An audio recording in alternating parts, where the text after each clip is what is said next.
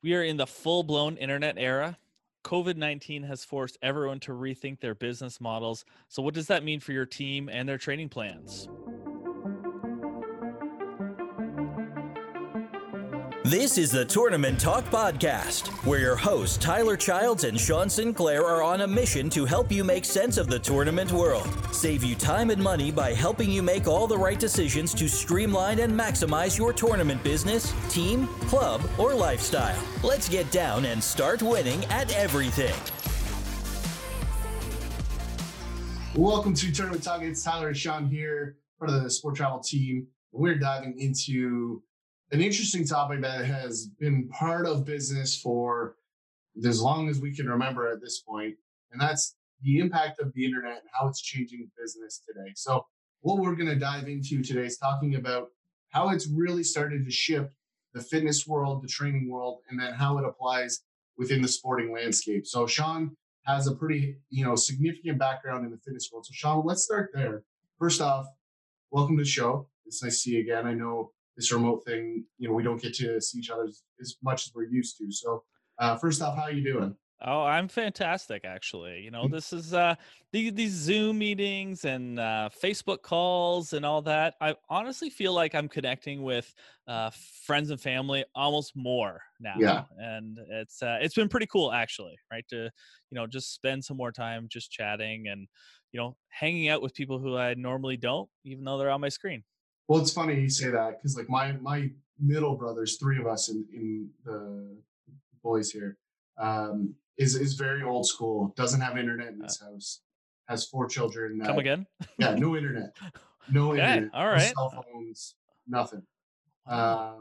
It's just the way they choose to live life. It's simple. Yeah, It's yeah. it's cost effective, and they love it and they swear by it. But like as a brother and Big an butt, uncle, big butt. yeah, like I don't get to see and have access Yeah. to them. So it's kind of a bummer, especially in this situation where you're forced Mhm. to kind of be away. Like you don't get to see, what feels like an eternity of these kids growing up. So it's interesting to kind of go through it. And obviously you're connecting more and many are, right? And I'm in that little bubble where that's not always happening. But luckily he's also old school in the way that he doesn't really care about the restrictions. Yeah. So if I was to want to go over, like there would be no issues and he'd welcome me in. Right? Yeah, So come on in. Yeah. yeah, exactly. So it's two, double-edged sword a little bit. But have you been staying fit? I've seen the late night gym posts here and there with the whole family in the garage gym. Is that a thing that's still happening? Garage Fit is going strong. I've actually I'll be on. Honestly, I'm working out more than I did before everything shut down.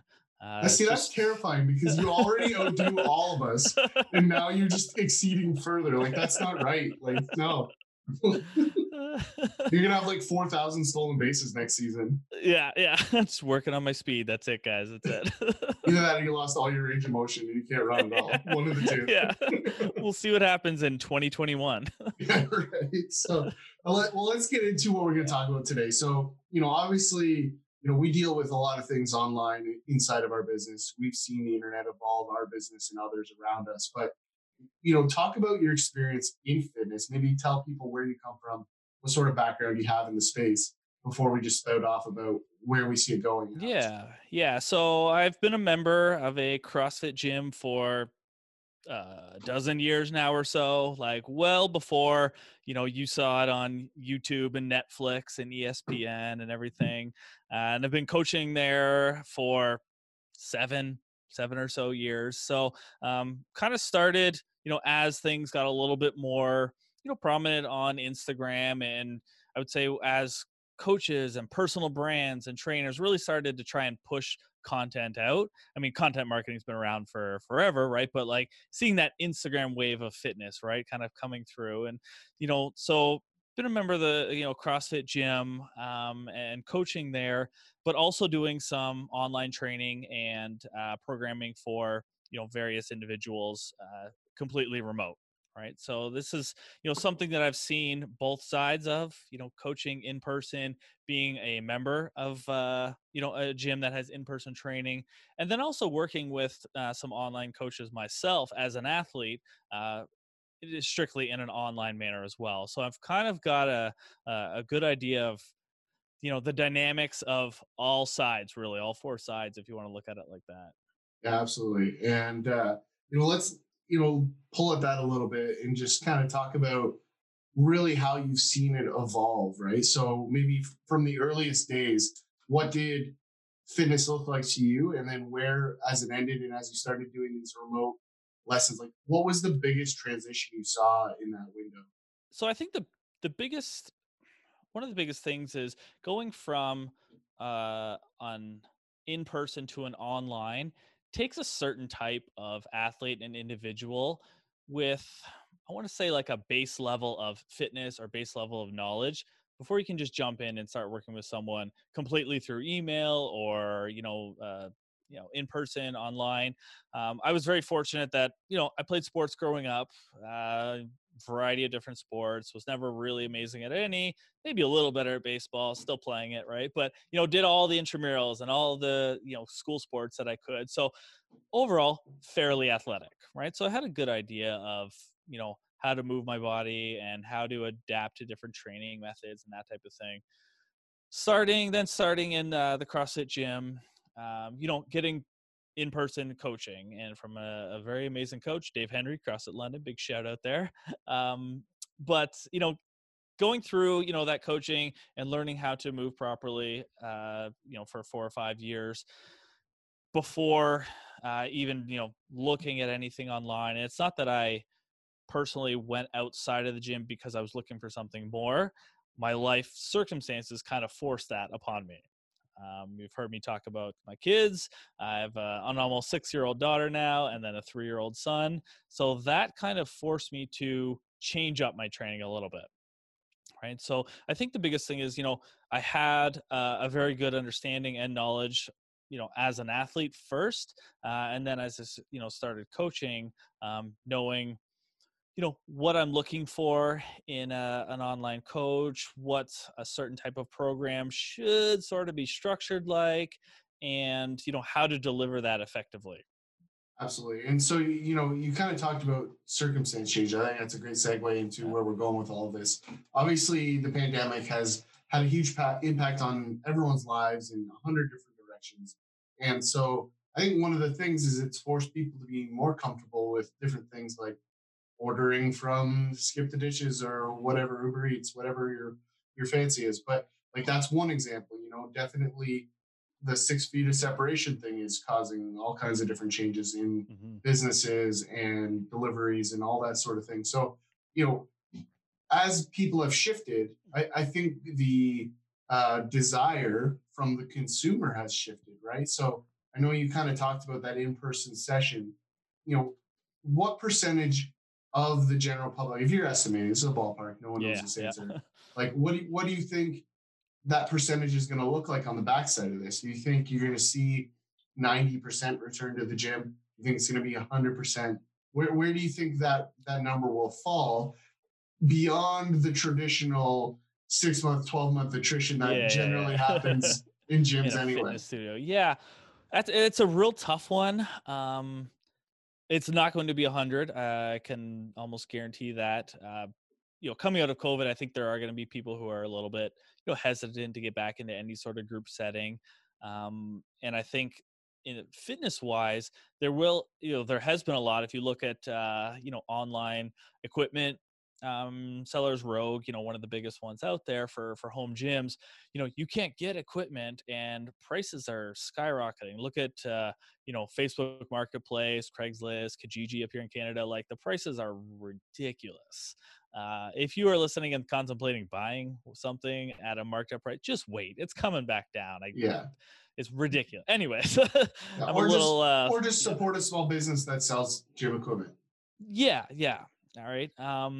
Which is a little tougher. They're usually typically pretty big and that. But anyways, that's a whole different topic for another Yeah. day, right? Um, where was I going with that? So yeah, so I think there's going to be people who have now set up their kind of their home gym in their garage and get out there at 10 p.m. like I do or something like that. I think somewhere you're still going to get like at least 80% back into the gym. Yeah. I don't think it's going to be a whole lot more than that. You look at a small community, fitness center like a CrossFit Gym or an Orange Theory and F45, like some of these ones where you're going to a class and you probably see similar people at that same time frame, as 6 a.m., 6 p.m., that type of thing. People are missing those groups, Yeah. right? They're missing saying hi, and whether you get back and you still have to keep 6 feet away or whatever, that's a whole different story. But they're missing those groups, and they're missing the accountability of, hey, I'm here at 6 a.m. Like, where's Susie? Oh, Yeah. I'm texting her right now. Like, you missed it, right? And so you're gonna get back there. And then there's people who just, you're just not able to set up that home gym, right? It's either cost prohibitive. You need a decent amount of equipment to really keep it fresh and interesting. You can do everything with body weight and no equipment, absolutely. And I do some, pretty terrible workouts with just body weight and no equipment, and I get TRX crushed, is right? an absolute monster. Yeah, there's a ton you can do, but I think for the average person out there, to keep you motivated and keep coming, showing up, whether it's in the gym or in your garage or in your basement, there needs to be variety, right? And if you don't have enough equipment to keep that variety, it's going to kind of fall off and be like, you know what, I'm going back to the gym, whether I'm going to pay $200 at a boutique fitness studio or $20 a month at, Planet Fitness, they're going to want to get back. Yeah. Right? And I think that's a great segue to where we're going with this, because, ultimately there's a shift from the traditional, Good Lives of the world, Gold's Gyms, etc., all the bigger box options.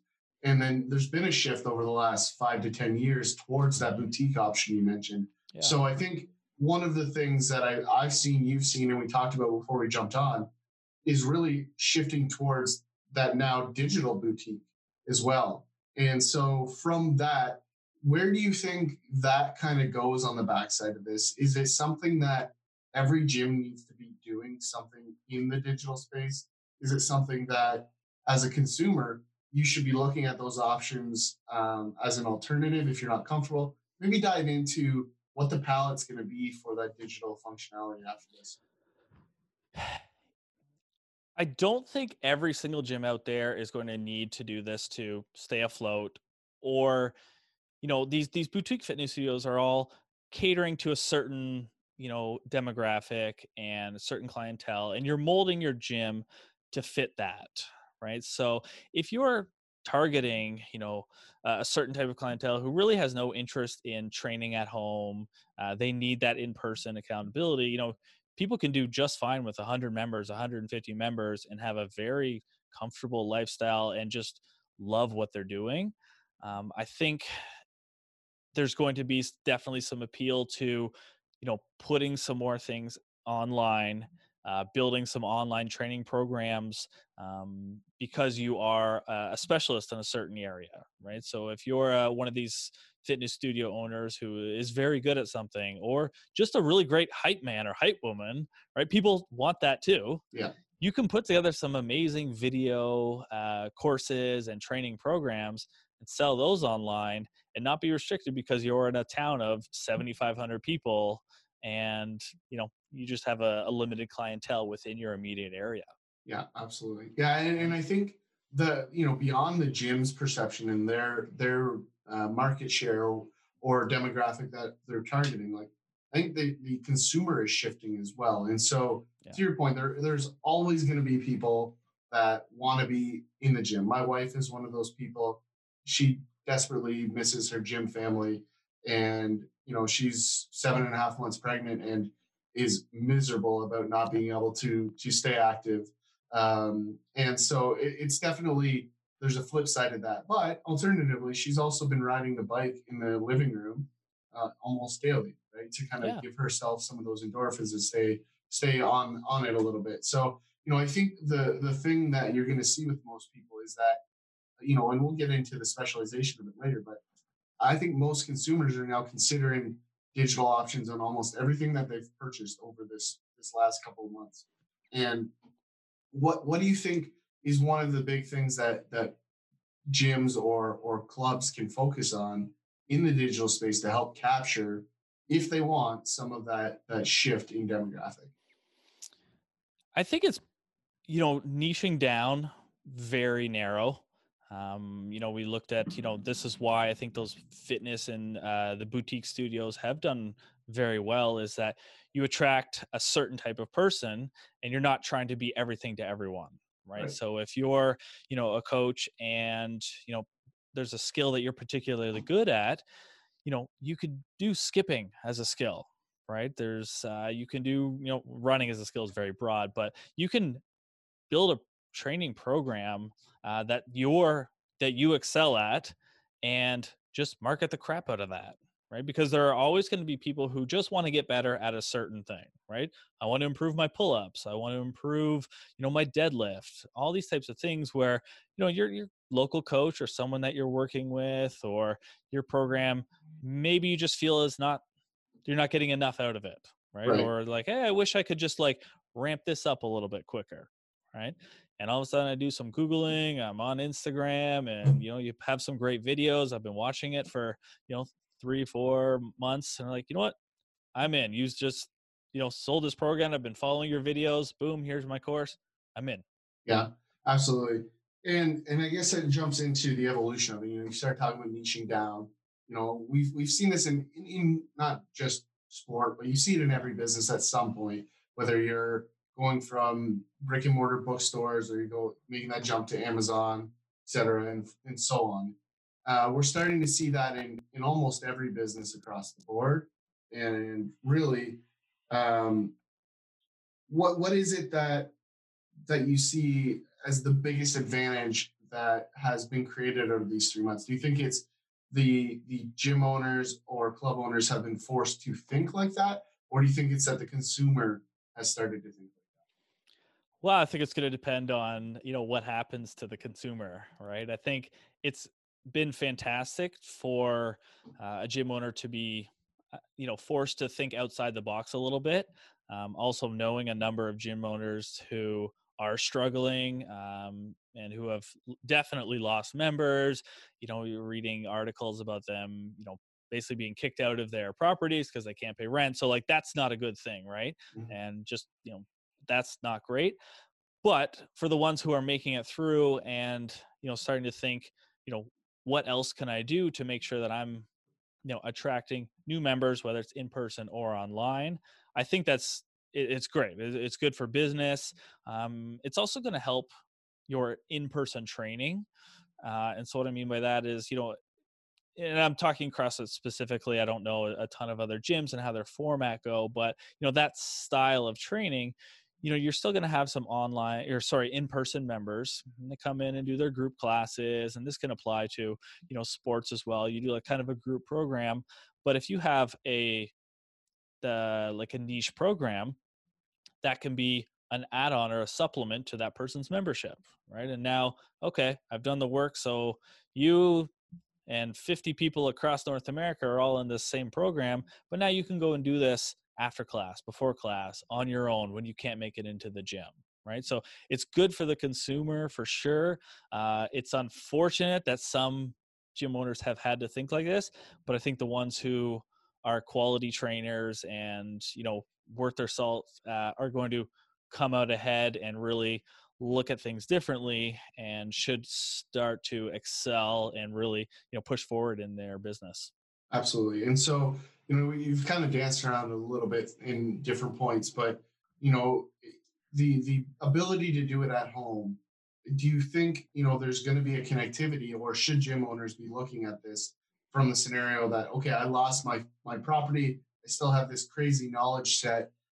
Should I just immediately invest into my garage, and a camera, right? And start posting this online? Because like I think the ability to train out of your gym is going to lead to a specialization. And I think, sorry, out of your garage, is going to lead to a specialization. But I think that there's going to be a place for people who are looking for training to find that niche digitally. Because I Hmm. think, most people that go to group training, and you probably know this better than most, my expectation is that most people doing a group training are just looking for general fitness, right? they're Yes. not they're not training for sport or a marathon or anything like that. It's just strictly like, hey, I want to take off 20 off the baby weight, or hey, I've been busy and have added 40 pounds, just as I've gotten to my middle age. Hmm. Whatever the reason is, there's 100 different reasons to get Yeah, there. yeah, of course. But that's generally what you find in most groups. CrossFit, definitely a different community, a different vibe than that, but I'm generalizing the group. So with that said, like, I think the people that you're going to lose are the ones that don't fit that category, because like you said earlier, they're going for that group mentality. So there's this whole other demographic that maybe were Good Life members, or maybe were Gold's Gym, or whatever any of the other big ones are. So that group, I think, is the target. That's the one to focus on. So, it's going to lead us into the next conversation. But do you think that those specialized coaches should be focused on the digital product for that very reason? And because, frankly, it's probably where their product fits best anyway. Oh, 100%, 100%. I mean, the everything just kind of funnels up, right? And this is the same as you're looking at youth sports, right? There's a huge pool of kids who like to play sports, and then there's a slightly smaller pool who play at a pretty competitive level, and then even smaller at the high school and collegiate and professional level. The same format applies for fitness and what you're looking to get out of it. And what you talked about there was most people are just looking to come in, get a sweat on, 45 minutes, an hour, hour and a half, whatever that is, have fun, say hi to their friends, and go home, have a beer, make some dinner, right? Then you have people who are a little bit more into it and maybe want to do, a triathlon, or they want to compete in, CrossFit has competitions, or, they're a little bit more serious about it, right? And then there's the competitor, or the, someone training for, scholarships and, be a D1 athlete if we're talking sports, right? So everything just gets smaller and smaller. So if you're a very specialized coach and only trying to pull from your local area, your potential customers is just already narrowed down, right? Plus those people that you're trying to pull from, who are likely more invested in their program, right? General fitness, sports specific, whatever that is, already have a good idea of what they're doing in the gym, with their sport, with their training. So you can be more specific and deliver things online, whether it's an online app, whether it's, Excel sheets, video. You can be a little bit more specific and talk about it that way, and not have to, I don't want to say dumb it down for people, but not have to like cover everything and explain everything. You can get right to it and say, this is what I want you to do, because I know you already know how to do it. Well, and I think the other part is too, like, one of the big things that you have digitally is, like, you have your masses, right? You have your funnels or your hooks and how you're going to get people into your business in the first place. But most of your niche level training is going to be 10 layers deep, right? Like, you don't want to give your highest level training to your entry level athletes, right? So, that's the thing that for me I see as a hurdle for that space if they're unfamiliar with it, right? There'll be some that are out there that have already built a business. They totally get it. They know where they need to go. But Yeah. there's going to be countless other ones that this will be their first push into it over this little window here, where by, circumstance, they've had to find a way to survive.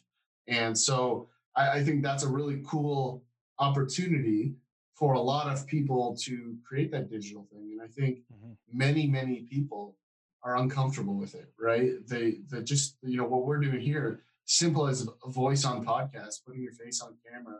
These things are not easy things to do. Hearing your own voice is always terrifying. You're always like, it's the weirdest. Everyone knows it, right? You record Correct. yourself. It's so weird, but it is weird. And then you're like, do people judge me? I don't know. Like, who cares? Like, that's so you rip the Band-Aid off and you realize, oh, it's not that bad. Like, you get past it, right? And eventually, the only person criticizing is maybe your significant other.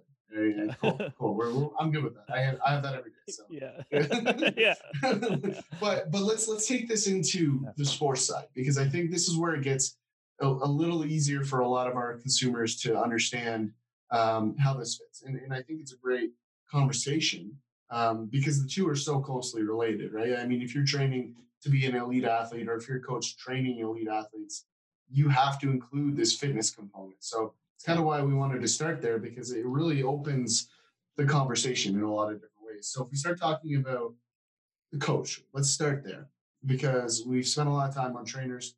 Let's just change the word out and talk about where the coaches fit in here. So for me, I think the big thing, and I talked about it before we jumped on when we were making some notes. Um, as a coach, like not every coach is multifaceted that can do everything. Me specifically, I was always a baseball guy. I love two things: pitching and strategy. So I think my way in and out of a box all the time, right? And that's just my brain. I tell Sean all the time, like when I get up there and there's two strikes, I might as well just go sit down. Yeah. It's over because I'm thinking about a million different solutions, and it's not the one that's going to happen to me. So it's just over, and that's where I have to be ahead of the strategy. But anyway, the point I'm getting at is that I have my area of expertise that I feel I'm strong in, but I couldn't tell you how to play Sean's position in center field. I wouldn't even know where to start. I'd be running in circles. If I caught the ball, I can throw it. That I can do, but I have to catch it first. I have to track it and all that other stuff. So what we're getting at is that I think one of the things I'd like to see out of coaches is that collaboration, because there's so many coaches that pretend they're the be all to end all. You know, a colleague of ours uses it, they beat their chest, right? I love that analogy. It's a beautiful setup for it, because it is. It's an alpha type scenario, type A in some extent, kind of way to look at things. But where do you see the opportunity for a coach to really expand their toolbox, if you will, for themselves and their business, but also to provide that value to their athletes? Yeah, I think it's, branching off of kind of what we talked about is those niche coaches out there, keeping in line with coaches is, setting up whether it's a direct partnership with, an organization, if you have multiple teams in an organization, or setting up, maybe it's, one-on-one training with yourself as the coach. So coach on coach training, and you just kind of supplementing that a little bit. If you think, let's say your team is not in a position to go above and beyond their team fees, right? So maybe you put that effort in and get some coaching on how to coach that skill better, right? Or maybe it's just an introduction from your team now to this style of coach for these three athletes who could be a little bit better at passing, right? And you can just kind of have that conversation. And I think if a coach is real and upfront with a parent or a parent group that, hey, we are not the specialists in this area. I know this coach. She is amazing. This is who we really need to talk to. And here's all the info about it. This is how I think I can, coach or get your kid to the next level, right? So my wife is a, cheerleading coach. We know that. They bring in, choreo coaches every year, right? They come in, they, whether it's a dance, it's a pyramid. I mean, they're all fantastic coaches within the program, but they're bringing in a specialist who is now going to push them even further. And the coaches are going to learn from that specialized coach as well, right? Yeah. So you're going to build your, your own base of knowledge so that next season, or if there's questions, or you can start to make tweaks the more you learn. Right. And I think that's an important part about being a coach as well. And I'm probably jumping way too far ahead here, but as you learn more from someone working with another specialist, you're going to be able to take what they're learning, whether probably online or through this, not in-person training, and now apply that online and make maybe smaller adjustments that are really going to help push that kid. Well, and I think that's something that a lot of, outside people or maybe even parents don't always understand. Like, to be a coach and a successful coach, learning never stops ever. No. Right. And so whether you're going to the baseball or softball or soccer conventions, there's hockey conventions on all this stuff. And then there's just general practice coaching sessions, right? Like there's 100 different ways you can improve as a coach, and you should always be taking those steps. So I think when we talk about how to be a better coach, everyone says, okay, how do I connect with my athletes? How do I give them better drills? How do I plan better? Well, how about you just be smarter at your role? And that means picking up books, picking up online courses, investing in yourself as a coach, right? So I think that's often overlooked. And the thing we're going to see on the backside of this is coaches starting to be excellent at it, right? Like there's a lot of general media out there in the sporting world, right? You see ESPNs of the world and the Barstools and the Bleacher Reports and all these big box media companies. What's stopping people from creating the same kind of enterprise inside of a coaching sphere? And there's been attempts at it, right? And I think they've done a good job in terms of data collection and drill collection and those sort of things. But I think they've really big time missed on the community component, right? And I think the biggest reason for that is it's hard to connect a whole bunch of coaches while they're beating those chests, Yeah. right? And I think that's a conversation that has to be part of this education process. Is okay. Listen, we can all be better together. So how do we do that? Let's work towards that and teach each other along the way. Because I've learned so much from you about fitness and other things, and others about other things. Like it's amazing like how much you can learn when you just open your mind to other people. So I think that's a big thing, and it's going to happen in person, obviously, but digitally, I think there's still a really good opportunity for coaches to share what they do, because a lot of times clubs, teams, etc., are isolated to a geographic location, right? And that means financially, you're driven by what's around you, what your community is. So if you're a growing business in DFW in Dallas, like that area is exploding. Thousands of new jobs and new businesses every day. Whereas if you go to the middle of the country, Iowa or somewhere like that, that hasn't had that same expansive growth, then you're going to have some different scenarios, right? So I think this digital piece is a way to skip past that, because often those people in Iowa or Ohio or wherever, they're the ones that have the passion behind it, right? The other ones sometimes follow the money. And that's not to say you can't have a crossover on both of those things, but I think that's one thing I think we'll see. And I don't think the coaches, because a lot of them have been trying to survive as a business, have made it that far yet, because they're trying to manage people and money and all of these other things in between.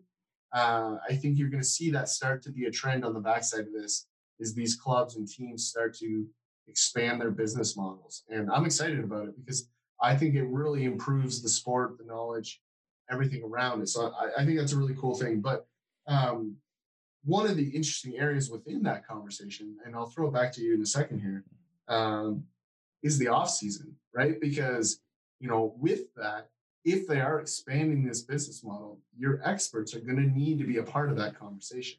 So during the off season, when you might have had off season team training or fitness training or all these things, like I think the business model should be, and it doesn't have to be in all cases, but in most cases, I think that the model should be, okay, I'm going to bring in Sean to do team fitness training for the first 3 months of a 6-month off season.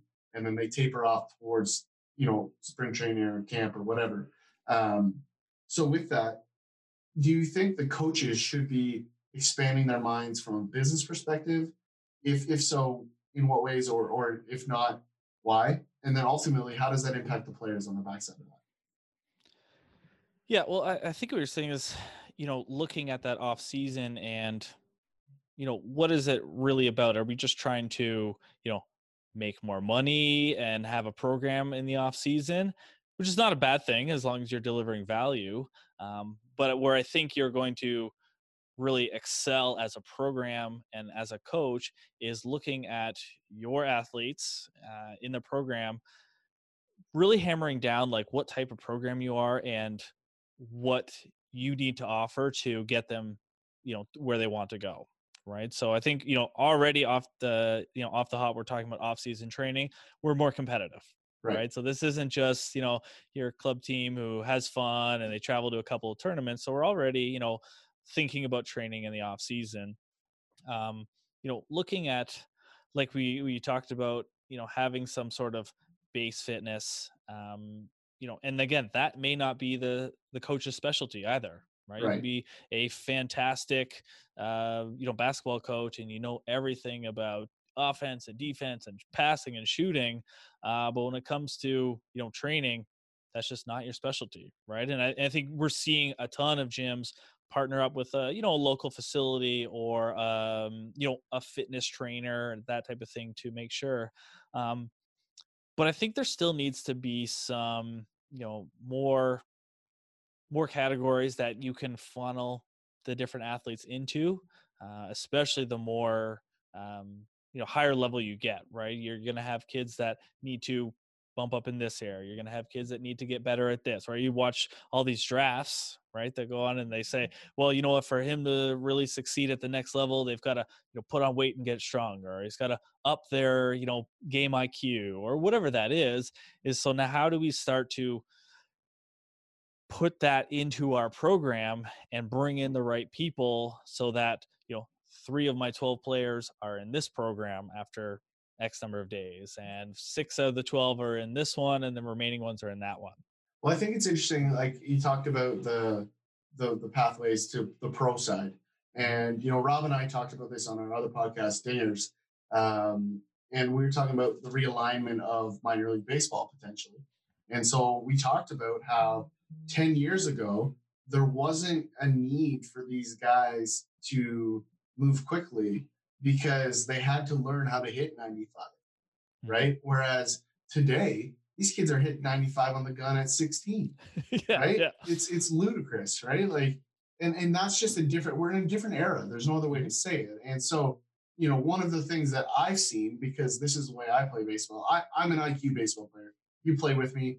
I'm not going to physically outplay somebody like you, right? My only way to do it is if I outsmart people. So that's how I have to play the game. It's the way I've been built. So for me, when I'm watching and I see all these people with all of God's gifts in the world to be a successful athlete, and then they do some of these just absolute bonehead moves, right? Like, yeah. And I'm just like, how did you not know he was going to throw you a curveball? Like the announcer said he's going to throw a curveball.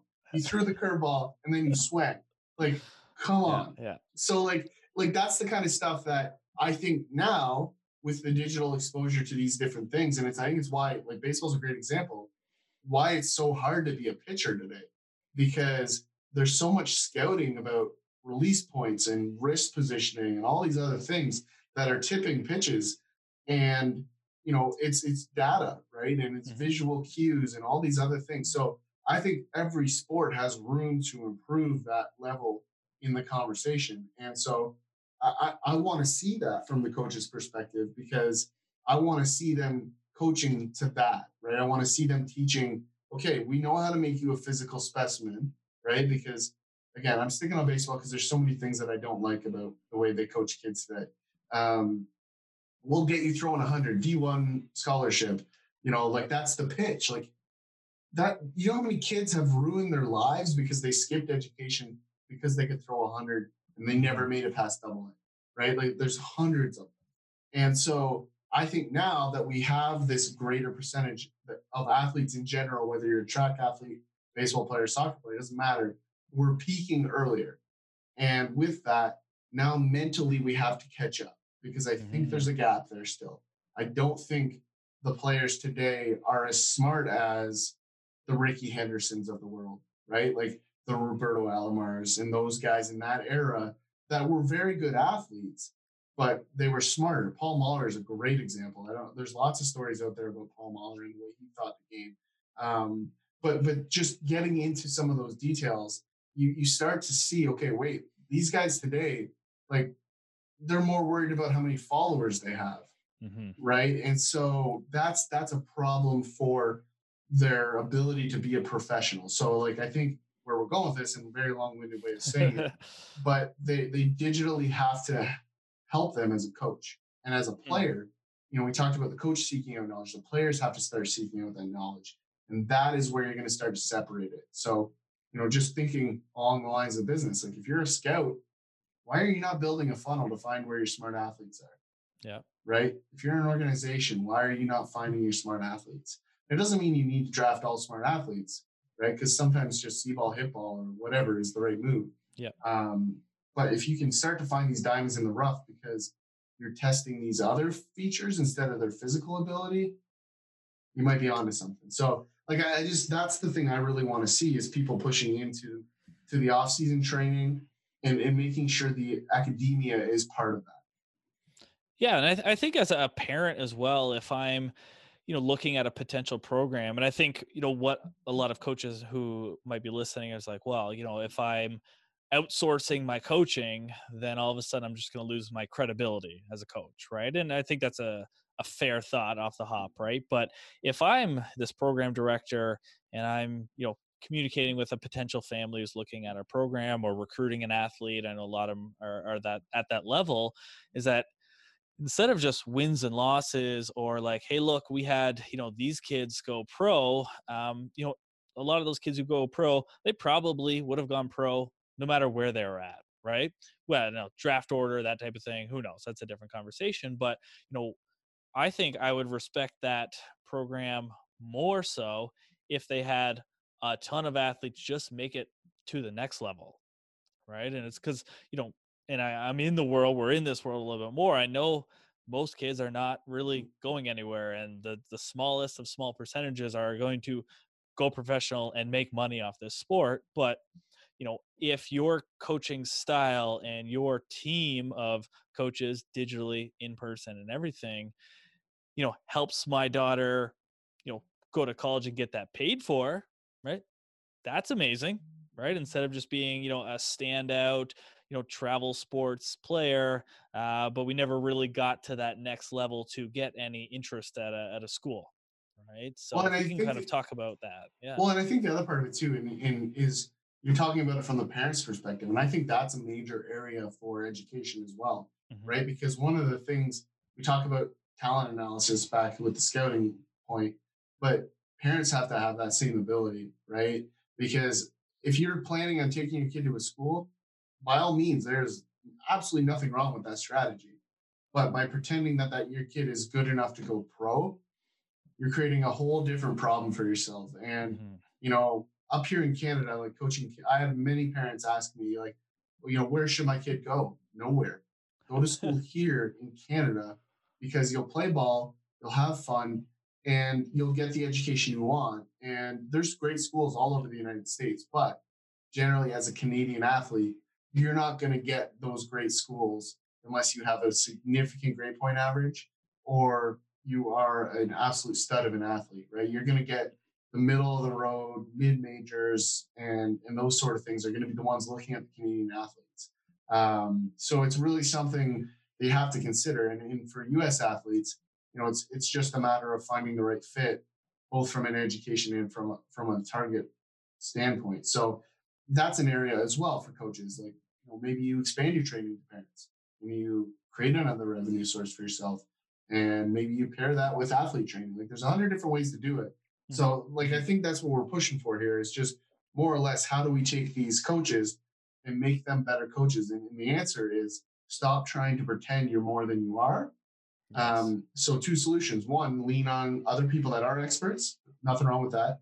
And I think there's actually something to being transparent about that. Like, hey, I'm not qualified like this. I'm going to bring in Sean to do this for me because I know he's qualified. So I'll get out of the way.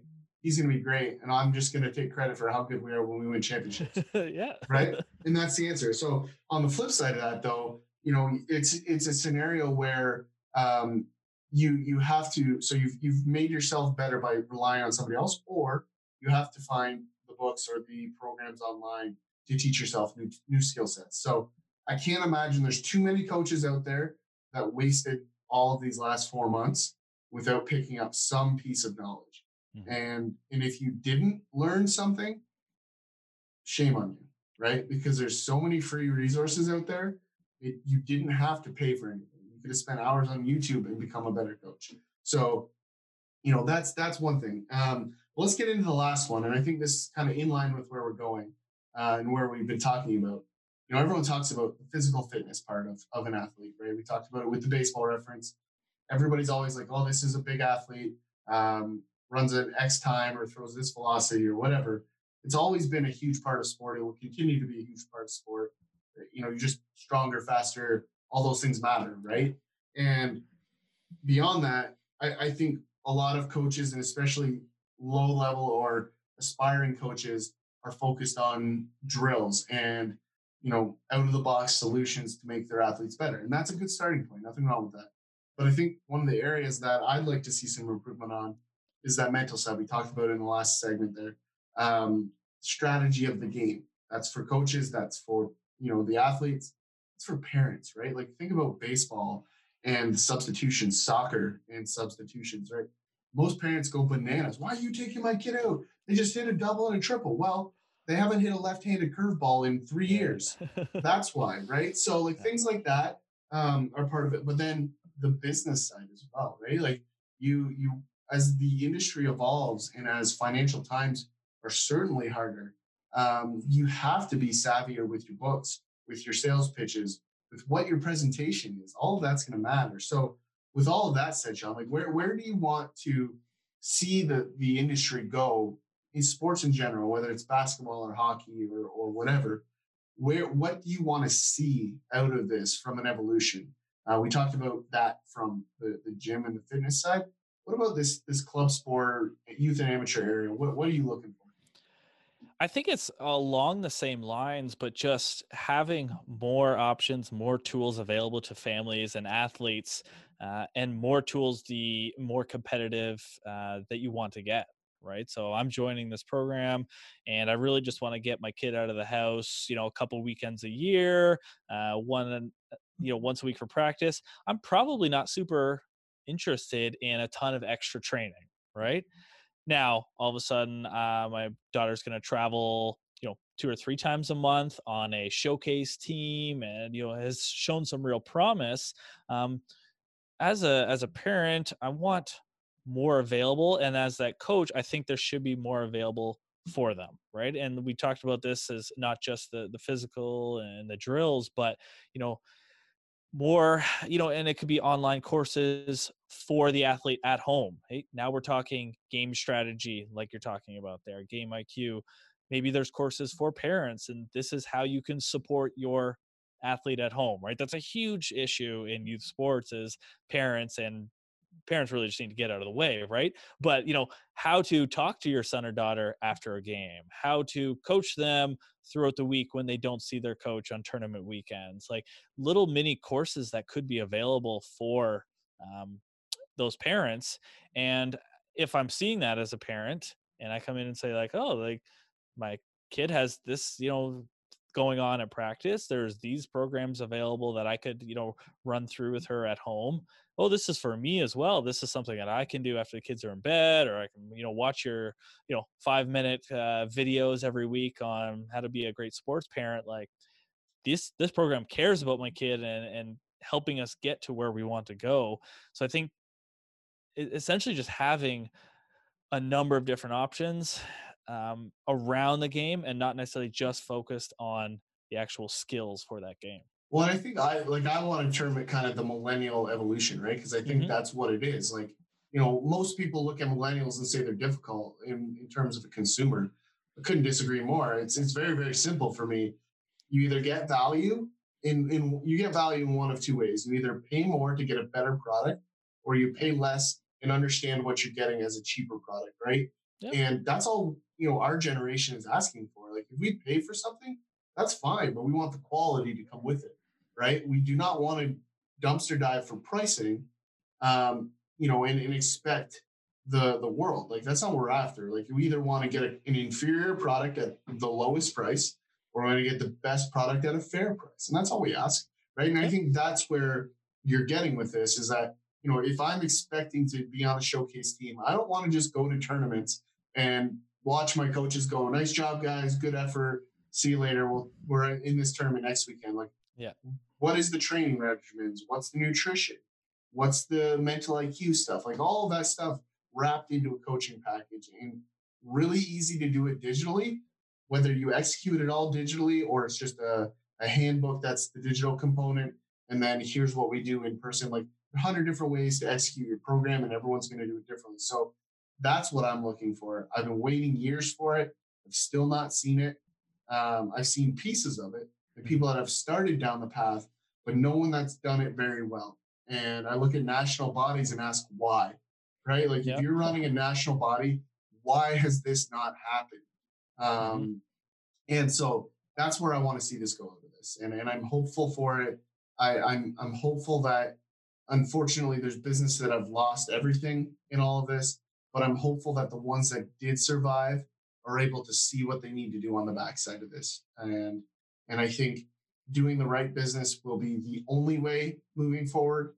And I think it's time that the businesses that are doing bad business, they start to be exposed, for not con artists, that's a little harsh, but for being a little bit over promise as their core directive. And that's where I think you're going with that, Sean. And so that's our hopes for the future. So with all of that said, this was a lot to kind of cover. It's very open ended, but I think that's kind of where I want to tie it up. Is there anything else that we missed that you want to dive into? No, I think that you kind of hit the nail on the head there. It's just, meeting expectations, right? That's going to be Absolutely. the biggest thing as a coach, as a program director. It's just meet the expectations that you're putting out there for your prospective families or clients. If we're talking about training, just meet their expectations and people will be happy to pay you what you're worth. Absolutely. And with that, we'll kind of move towards the end. So I just want to introduce a new podcast in our family, the Bomb Squad podcast. It's a golfing podcast. Two great, wonderful hosts, Matt and Jerry. Jerry's a caddy out at the beautiful Bandon Dunes Resort and in Bandon, Oregon. Matt is a local golf aficionado here in Ontario. And so go ahead, check them out, whether you're on iTunes or Apple Podcasts, as they call it these days. Give it a 5-star review, all that good stuff that we want. Make sure you're subscribing. But we want to thank you for listening here today. Make sure you're following both of us on all the social platforms. You can get Sean at Sport-Sean and me at Tourney Boss. But until next time, it's been Tyler and Sean on Tournament Talk.